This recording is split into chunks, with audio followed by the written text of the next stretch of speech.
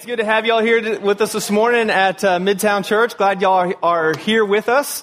Y'all fought the cold and all that kind of stuff. My favorite was yesterday I saw someone posted a double layer picture on Facebook, and it had a picture of Dallas, and it said, Dallas had a blizzard. And then the next one was a picture of Denver, and it said, and Denver said, how cute. And it was like that much snow, and Dallas was like, that much snow. It's like, yeah, that's kind of funny. I'm glad y'all are here with us. It is good to have you here. So Jake Box, our lead pastor, he's had a long week. Y'all can be praying for him. It's included pink eye in both eyes and then a stomach bug. And so because my cell phone wasn't off yesterday, I'm here preaching with you today. But y'all really can be praying for him just so God would help him get back on his feet quickly. It's not fun being sick, as y'all know, and all that good stuff. But today we're going to get to wrap up the series that he's been taking us through. I know most of y'all have been here with us through this series called Grow, the Nature of Discipleship. And in this, we've been looking at different things that God uses to help grow our faith or our trust in Him.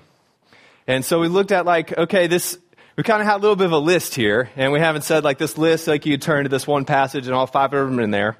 You certainly see these things throughout the pages of the Bible, and probably if each one of us here could stop and tell, some of our story, maybe even currently, for certainly in the past, some or many of these things would probably show up. As you get to know one another and hear faith stories, like these elements show up. And so those have been, I think we got to list them up here. Practical biblical teaching, like the role that God uses of people of looking at His Word and how it helps shape our life. Personal relationships, did I say those right? Private disciplines, providential relationships, personal ministry. And today we are going to look at kind of this last one here, which is called pivotal circumstances.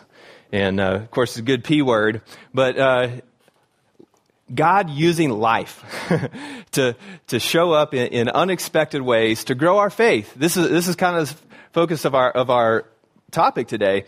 And so, like, some of y'all could probably tell some positive stories. Like one of the ones I just said that I would point back to in my life that I would say in that way was in ninth grade. Was a summer before going to ninth grade. It was the very first time I went on a mission trip.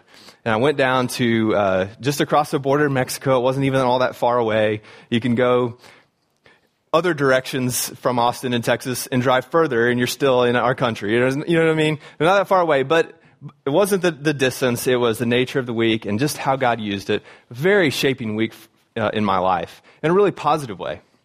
Some of y'all would have some stories like that, but others of you will have ones. And I would venture to say, more often than not, the pivotal circumstances that really kind of grab you and get your attention are the hard ones, right? They're the hard circumstances. You might even say like negative, the ones that you and I would never sign up for. In fact, if we hear that that's the line, I'm going to get out of this line, right? Like these are not the things you're going to pursue. We're going to pursue, right? And yet, here's what we're going to look at today. It's a little uncomfortable, honestly, and Jake conveniently gets sick on all of these weeks. I'm giving him a hard time, of course. God behind the hard things often, or at least using the hard things. And that's what we're going to get a chance to look at today, how God does that. It happens a lot of ways. C.S. Lewis probably said this best. It's probably a familiar quote. This is from his book, The Problem of Pain. He says, God whispers to us in our pleasures. He speaks to us in our conscience, but He shouts in our pains. It's His megaphone to arouse a deaf world. I know some of you can relate to that just right off the bat when you look backwards, or maybe even something you're in the midst of now. I know that's been true for my story, that God just uses those. To me, if you're like me, you're going to ask, well, why? Why is it the painful moments God uses to get our attention? I'm sure I don't know the answer to all that in full, but some of those are just that those are the moments that often awaken us to how much in control am I really, of my life.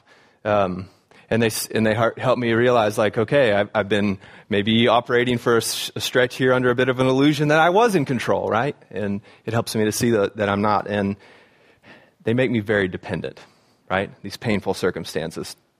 So it's not unusual for any of us, but I probably get to hear a lot of them, of faith stories, for people to talk about a big event, maybe a string of events that uncomfortable, that God ends up, in hindsight especially, using in a big way in your life. This isn't new, though. In fact, let me just draw your attention. This is James, peer of Jesus, writes this, a very familiar and helpful passage. If you've gone through or going through, will go through the hard stuff. And this is James chapter 1. He says this. He says, "Consider it pure joy, my brothers." So meaning he's talking to Christians here, people who've got the anchor of a relationship with God through Christ. "Consider it pure joy, my brothers, whenever you face trials of many kinds." Now, why be joyous here? Because you know that the testing of your, what's the word here? Faith. This is what we're talking about, right? What's God using to grow our faith? The testing of your faith produces perseverance, a persevering faith. And let perseverance finish its work so that you'll be mature and complete, not lacking anything. So God uses these hard and big things in our life, these circumstances that we would love to avoid and we'd never sign up for, to point us back to Him, or at least He can and He wants to. We'll say it that way. Now, one of the things you might ask, it's the hard question. I'd kind of rather leave alone, honestly. Does God cause the hard things? Does God use the hard things? Yes. And Jake will tell you more next week. Here's what I can tell you for sure. He uses them. Sometimes you look at the pages of Scripture and it shows God behind it. Other times it appears in His sovereign control. He allows it and the hard stuff surfaces. But in either way, He's using it. That's what I really want you to, these are hard questions, right? They are. I get it. They've been hard questions for me personally. But that God is He's wanting to wield His power, to, you might just say, leverage His work in our life through this hard stuff. And this has been uncomfortable, kind of idea there. It's hard, you might say, to believe in, I really struggle to believe in a God who would, and we could probably fill in several blanks there, right? And when you get into the Bible personally, you don't just, take secondhand conversations. When you get into yourself, it forces us into some categories that our minds like to separate. And we're going to see that today. So today we're going to camp out in John chapter 11.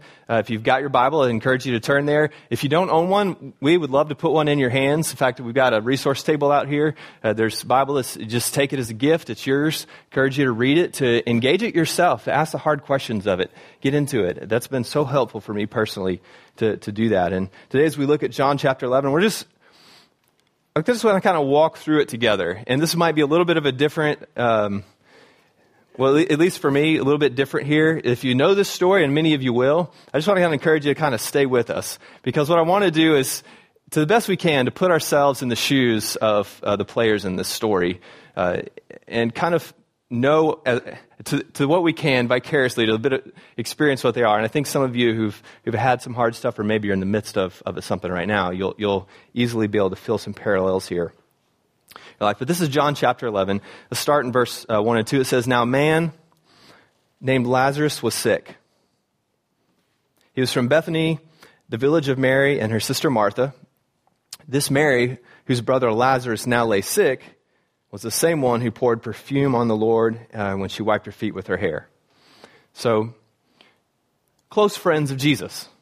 That's what you can take away from this, the beginning of the story. Here you got a couple people who were actually in Jesus' life. In fact, He's been in their home. You'll see this in other places in the Gospels. He's dined with them. They were actually supporters. Mary and Martha were like financial supporters of His ministry. You'd hear Jesus elsewhere say He had no place, to lay His head. he spent a lot of his 3 years itinerantly.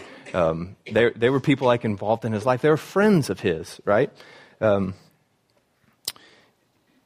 Verse 3. So the sisters sent word to Jesus, Lord, the one you love is sick. Lord, the one you love is sick. This is really amazing, I think, because this is the same John. We're reading John here. This is the same John who back in chapter 3 held up the first end zone football end zone poster board, the John 3:16, right? He says God loves everyone, right? And yet, and it's true, he does. But here he's saying that in some unique way that the one you love, he has this special love for Lazarus, so that Mary and Martha can send this message, which I take it here to be a bit cryptic, like the message doesn't come with a name, but he'll know who they're talking about. The one you love is sick. Right, this isn't just an acquaintance, right? Like there's a closeness here, a special kind of unique love that I think Jesus had for his friend here. And they're close, and he's sick. Verse 4. When he heard this, Jesus said, "The sickness will not end in death. No, it is." This is a little uncomfortable. This is for God's glory, so that God's Son may be glorified through it. This is for God's glory, so that God's Son may be glorified through it. This is what I'm talking about here. This is a little bit of the category, I think, that the Bible kind of pushes into our life if we'll engage it and read it, especially read Jesus here, that he's trying to create for us. This is the one we wouldn't pick, right? Like, God, I would prefer a different kind of glory. Maybe that football one where I was the guy who caught that touchdown, and I'll kneel, I'll point up, it was all... That's the kind of glory like I would sign up for, right? But not this kind of glory. The kind of glory where Jesus allows a friend, Jesus who has the power here, allows a friend and says it's his sickness is for God's glory. But he creates this category for us, and he says, no, this is for God's glory so that the Son may be glorified through it. Verse 5. Now Jesus loved Martha and her sister and Lazarus.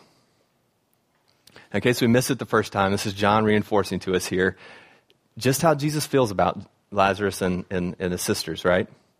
In case we missed it, right? That he loves them. But here's the hard part. We would assume that if this is true, he's going to rush out and he's going to do something about it in the moment. Right? I mean, that's what we would think. God, if Jesus loves him, and this is his friend and he's sick, he's going to rush off and do something about it. That's not what we see here. Look at verse 6. So when we heard that Lazarus was sick, he stayed where he was 2 more days.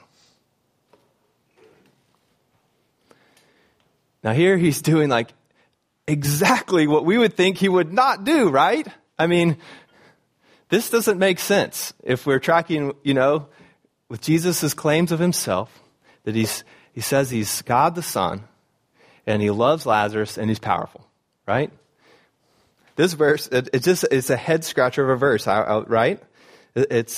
But like I'll say this on a side note, like if any of you have ever had these questions, like kind of wrestling over the authenticity of like the New Testament documents, especially the Gospels. Like this to me, because I've kind of wrestled with that a bit, is like a reinforcer, because I would not tell the story this way, right?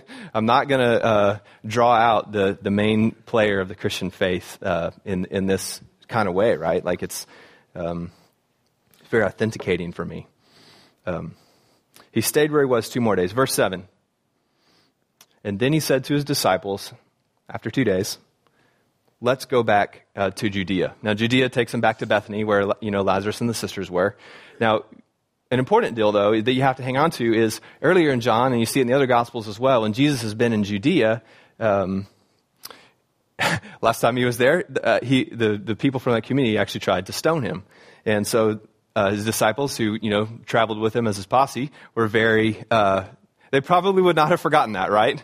And you've got guilt by association kind of a thing going on in their mind. I'm thinking here, those people were hostile, and you're saying, Jesus, okay, we didn't understand why you dragged your feet, but if you're going to drag your feet, let's just do it. Let's just drag our feet all together, right? And now you want to go back there and to this area where they're hostile. In verse 8, but Rabbi, they said, again, these are people that later people are going to name their kids after, these great heroic heroes of the faith. A short while ago, the Jews tried to stone you, and you're going to go back? A little bit of trembling in their voices, right? It's hard not to hear it in there. Now, I think they're trying to make it sound like they don't want anything bad to happen to Jesus. I think if you've read the Gospels enough, you can probably know there's a little more fear going on here than it might sound like in their voice, right?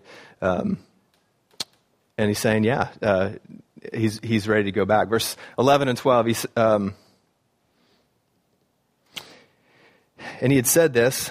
Hang on, am I at the right spot here? Yeah.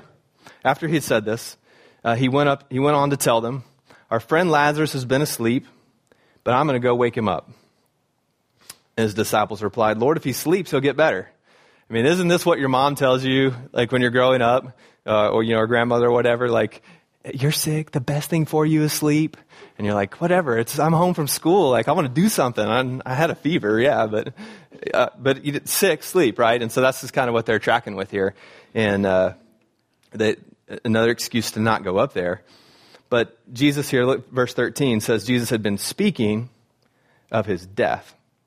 His disciples thought he meant natural sleep, so he told them plainly, Lazarus is dead. But wait a second, Jesus, don't you love Lazarus? Why didn't you heal him? We've been sitting here for 2 days, throwing logs in the campfire here, dragging our feet. Like what's going on? You didn't even go to his house, Couldn't you have healed him? Couldn't we have gone there and prevented it? I don't know how you learned this, Jesus, but couldn't you have done something differently here, in this circumstance? I don't understand. And Jesus says something, I think perhaps one of the stranger verses in the Bible, and certainly in the Gospels, that's verse 15. He says this, and for your sake, I'm glad I wasn't there. What? Our sake? I mean, what about Lazarus' sake here, right? What about Mary and Martha, who slowly, it appears, got to watch their brother die while we were here seemingly doing nothing, sitting in this town by ourselves, dragging our feet. And now you're saying, I'm glad I wasn't there. I mean, this is a perplexing statement of Jesus, is it not? I mean, seriously, think about this. I mean, what's going through their minds? They're probably wondering back to him, Jesus, what are you thinking? This doesn't make any sense. But I think, if you'll pause and if you'll think to some of your own stuff. I mean, last fall, Jake did this series. Some of y'all remember the In the Meantime series. And that's the moment you live in if you're going through something hard, right? Where it's hard and you're wondering where God is and where his power is going to show up in your life. And he can feel very absent. He can feel that he doesn't care, right? I mean, this is not an unfamiliar moment if you lived very many years at all. For your sake, I'm glad I wasn't there. It seems a bit cruel. It seems a bit unfeeling. It's a perplexing statement of Jesus. But he says that next here. He says he's going to give us a so that. And these are a couple of those kind of pairs of words in the Greek that kind of give us purpose, explanation, the reason why, so that. Here's what he's saying. So that, I'm glad I wasn't there, so that you may believe, have faith, increased trust. He's telling them why he's been doing this very strange, unique thing. So wait a second, I think they would say. So belief in you, trust in you, is that big of a deal? Yeah, it is. Learning how to rest all of my well-being, of my person, of my soul in you, even when it doesn't make sense and it appears that you're absent and uncaring? Having trust in you in those moments is that big of a deal? Yeah. Yeah, it is. This is what Jesus is trying to put his finger on here. So that you may believe. Verse 21. I'm going to skip down to there. Verse 21. They go to Bethany, and this is their arrival here. Lord, Martha said to Jesus, if you had been here, my brother wouldn't have died. She knows his power. She's seen how he's healed people so many other times before. She probably heard about the story of that lady that even, in the middle of the busy courtyard, even just brushed his clothes or whatever, and she was healed, and heard all these things, right? And saw plenty of them themselves firsthand. They were close. They were friends, right? And she knew, Jesus, if you'd been here, he wouldn't have died. Why didn't you? I thought you loved us. I thought we were special to you. You knew our names. Thought you cared. Where were you?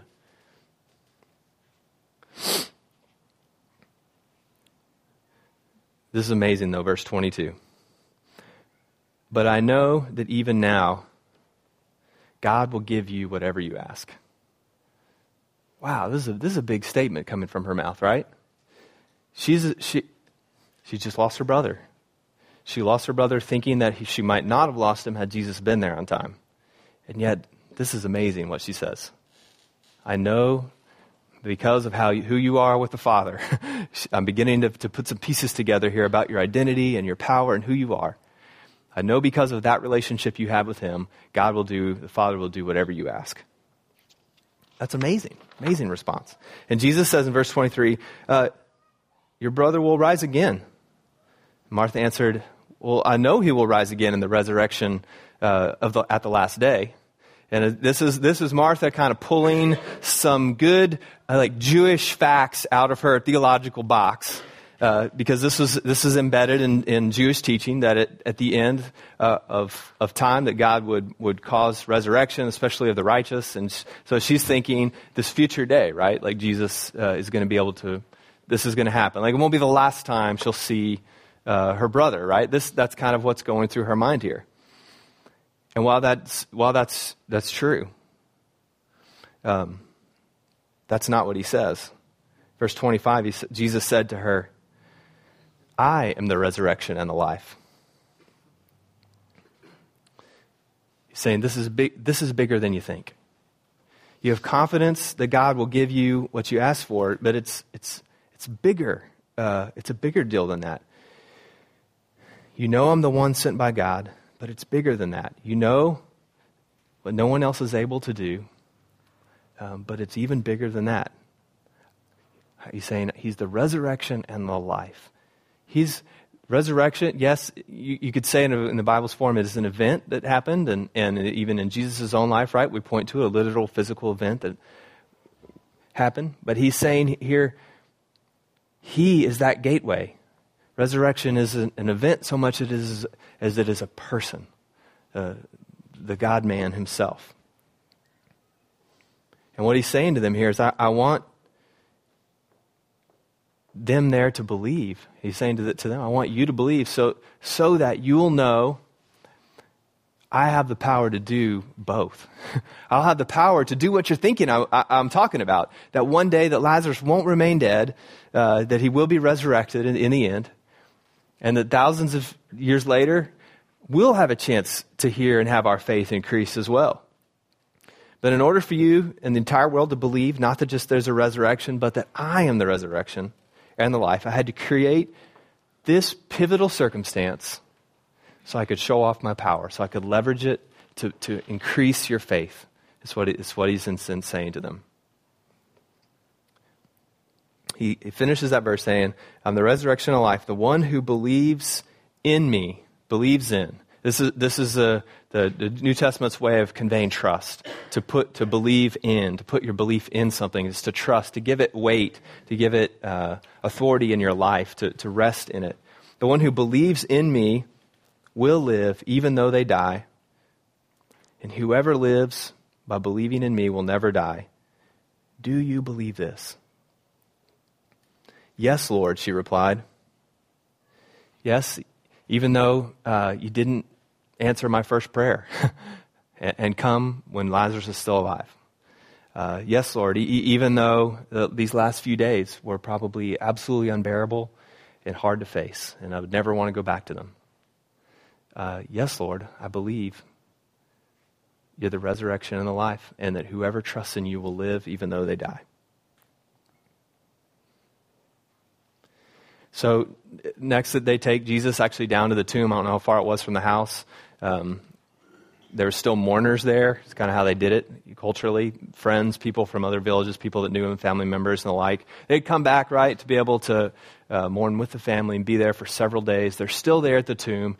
And Jesus says, like, let's roll this, whatever this Rockaway is. Probably not too different of a tomb setup, really, that Jesus would, in just a short time, be in himself. Probably like, hang on, like, we didn't just put Lazarus in here a few hours ago. There's an embalming deal, but like, it's been like several days now. You want this thing moved? Yeah. I want this thing moved, right? And so they do. They roll tomb away. Verse 35. Such a powerful verse, so helpful. Jesus wept.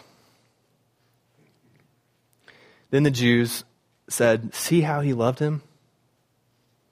But some of them said, well, couldn't he who opened the eyes of the blind man have kept this man from dying? They're asking the same questions, right? Where was he a few days ago? He loves him, but maybe this would be a whole different circumstance, right? Verse 43. When he had said this, Jesus called, toward the tomb in a loud voice, "Lazarus, come out." And the dead man came out, his hands and his feet wrapped with strips of linen, and a cloth around his face. And Jesus said to him, "Take off the grave clothes and let him go." Jesus speaks. Lazarus comes out of the grave. The Bible says that a dead man walked. He came back to life. And this is how it ends. Verse 45, "Therefore, many of the Jews who had come to visit Mary and had seen what Jesus did," here's that word, "believed in him." They put their trust in him. The weight of their life, they rested, began to rest more in him than was before, right?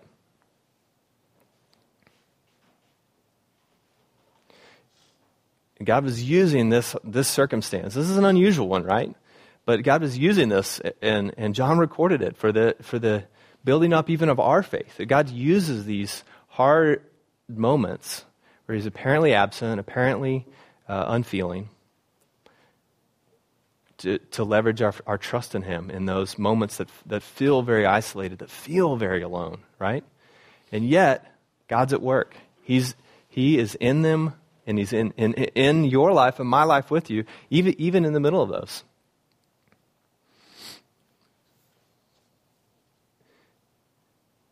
You point back to when you're amidst those. What do you do beyond hearing a story of even Jesus working in Lazarus' life? I mean, what's the whole thrust of it? For sure, the Gospels point us towards. It points us towards a different death, right, and a different resurrection. Points us to Jesus as his own. That when you're in those moments where, gosh, God feels so far away, he doesn't. Is he really here with us? Is he really with me? Does he really love me? The Bible always points us back to an event and to a person. I mean, we could say several events. This one, it would be included. But it points us back to Jesus' own death and resurrection, right? That in history, in space and time, that his death and his resurrection literally happened. And it's that period. It's that nail that's kind of driven into, something firm that's kind of an anchor, right, that you can hold on to say, you know what, my moment feels very lost, feels very confused, I feel very alone, if I was to look at my circumstance and my current happiness or any of those things right now, like I could question like the whole of it, right?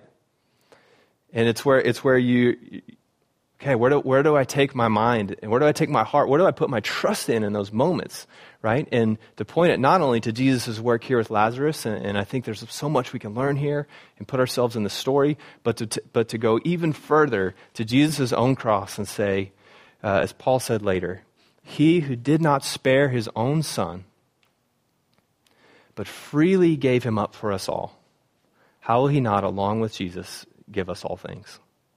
The Bible constantly looks back to the cross of Christ as the anchor for our souls, as the thing we can point to say, this moment is confusing, it's really overwhelming, and I want out, but God's not absent.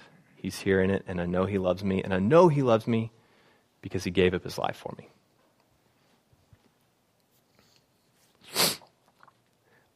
I've told you on some other messages, I think a few of my own pivotal circumstance stories. So today I kind of wanted you to have a chance to hear a different one. Ask one of our own here to come kind of tell a bit of story that she's had a chance to gain some perspective on, a pivotal circumstance story. Kathy, why don't you go ahead and come up? I want to invite up Kathy Miller. You probably heard the illustration about Christians that were like pumpkins. We're out in a field and we're in the mud, and God goes in and picks us out of the field and cleans us up inside and out, and he puts a new face on us, and he puts his light inside so people can see what he's done in our lives. So part of my story today is about the family, the pumpkins that I'm joining. I grew up attending a Christian church, and I didn't know Jesus during that time, but I thought I did. After I married, I switched to a Baptist church, and that's when I first began to hear about the gospel. Everything went okay in my life, I thought, for the first 10 years, and then I became sick and was sick for almost a year. And then at that point, my husband decided he didn't want to be married anymore. Well, I was just devastated. I went to a couple in our church, and they told me that I needed a personal relationship with Jesus, and that's when I accepted Jesus into my heart. The couple counseled me to help me start trusting God in my circumstances. My husband stayed around for another couple of years while I finished college and got a job. And those 2 years were not good at the home front. It was a hard time. And I finally realized that God was present with me and that he was doing some work when I graduated from college and passed the CPA exam. So then my husband left. Well, that was another crisis. It didn't take long for me to realize that he wasn't ever going to come back. And I was just overwhelmed with that prospect. It was just too much. And at that point of my pain, God gave me Hebrews 11:6. And without faith, it's impossible to please him. For he who comes to God must believe that he is and that he's a rewarder of those who seek him. At that point, I was able to make a decision that I was going to believe what God said. I was in a church in Central Austin at that time, and here I'm back in Central Austin again. I decided I wanted to become a counselor. They were holding a counseling course for 12 weeks, and I thought, oh, this is great. I will go and learn how to help ladies so they don't go through what I've been through. Well, it was only the first or second meeting I was there, and I realized that I was the one who needed counseling. So I went for help and started getting help to grow in my faith. Within 8 months, my husband moved away and remarried. Well, that was pretty final. That was 36 years ago. What is amazing is that God has proved faithful to me through all these years. He not only met all my needs, but he's been growing me in ways that I never thought possible, like standing up here and giving my testimony. I could not have done this years ago. When I was afraid and vulnerable, my security was all gone, God was there. And I thought I'd give you a couple more examples that showed me that God was there. The same year of my divorce, God sent someone to teach me, help me learn biblical principles of finance. So I was able to get free of debt by 1989. And then I learned to help others with finances and taught some budgeting and career planning classes. And also served as a counselor at the Crisis Pregnancy Center. And during that year, we had 25 people come to know Jesus through our ministry. When I lived in Resources, and when we lived in Pflugerville and we had water restrictions, I would pray for rain. And twice God had rain fall on my house and nobody else's. Also, a tornado came down the street and it hit like 6 or 7 houses. Didn't touch my house, but I had all the shingles from these people's houses in my yard. When Hill Country Bible Church Pflugerville started the South Church, I went down there for 2 years and helped start that church. Because of the contacts in my job at that time, I was able to invite 100 women to our Christmas, I forgot what they call it, a Christmas dinner. And there were 37 who actually came and heard the gospel shared with them. Several weeks ago, I was in an intense spiritual battle, and Jesus walked up to me in my dream to let me know that he was there and he was fighting the battle for me. Back in 1979, God also gave me that desire to become a counselor, and that's when I was attending that counseling class.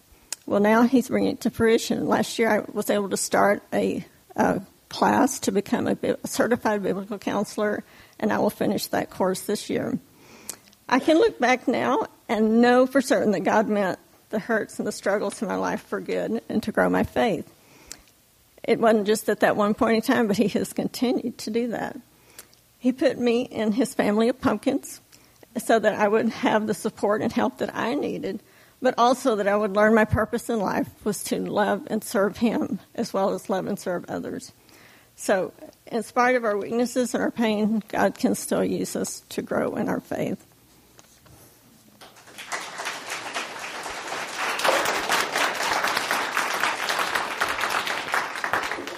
Awesome. Thank you, Kathy. At the end here, we're going to have a chance to just kind of reflect on the truth of God's Word here. I invite you to kind of take your mind back to the ultimate story of the cross and reflect back on what Jesus went through on your behalf, on my behalf.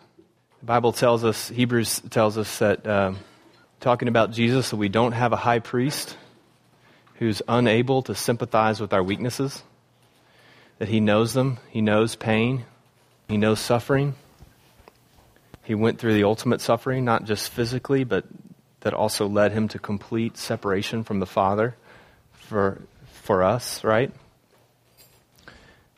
Let your mind go back there and think on he who gave up at such cost his own life to be able to invite you and I to be a part of his family and to be able to trust him in our hard stages and seasons. Just spend a moment just quietly reflecting before the Lord.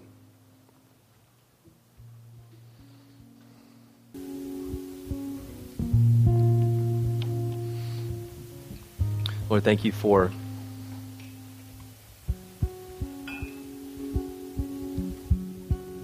your presence with us, even through struggle. God, we do live in a broken world. We know is a big part of that struggle. God, it is not more powerful than you. Thank you for this truth. I pray that you would help each of us to wrap our hearts and minds around it, that God, you are in it. You're in it with us, and you're using it to make us beautiful, to make us like your Son, as James says, to create perseverance and maturity in our lives. God, help us to trust your good and powerful hand. Help us to trust you, Lord. Amen.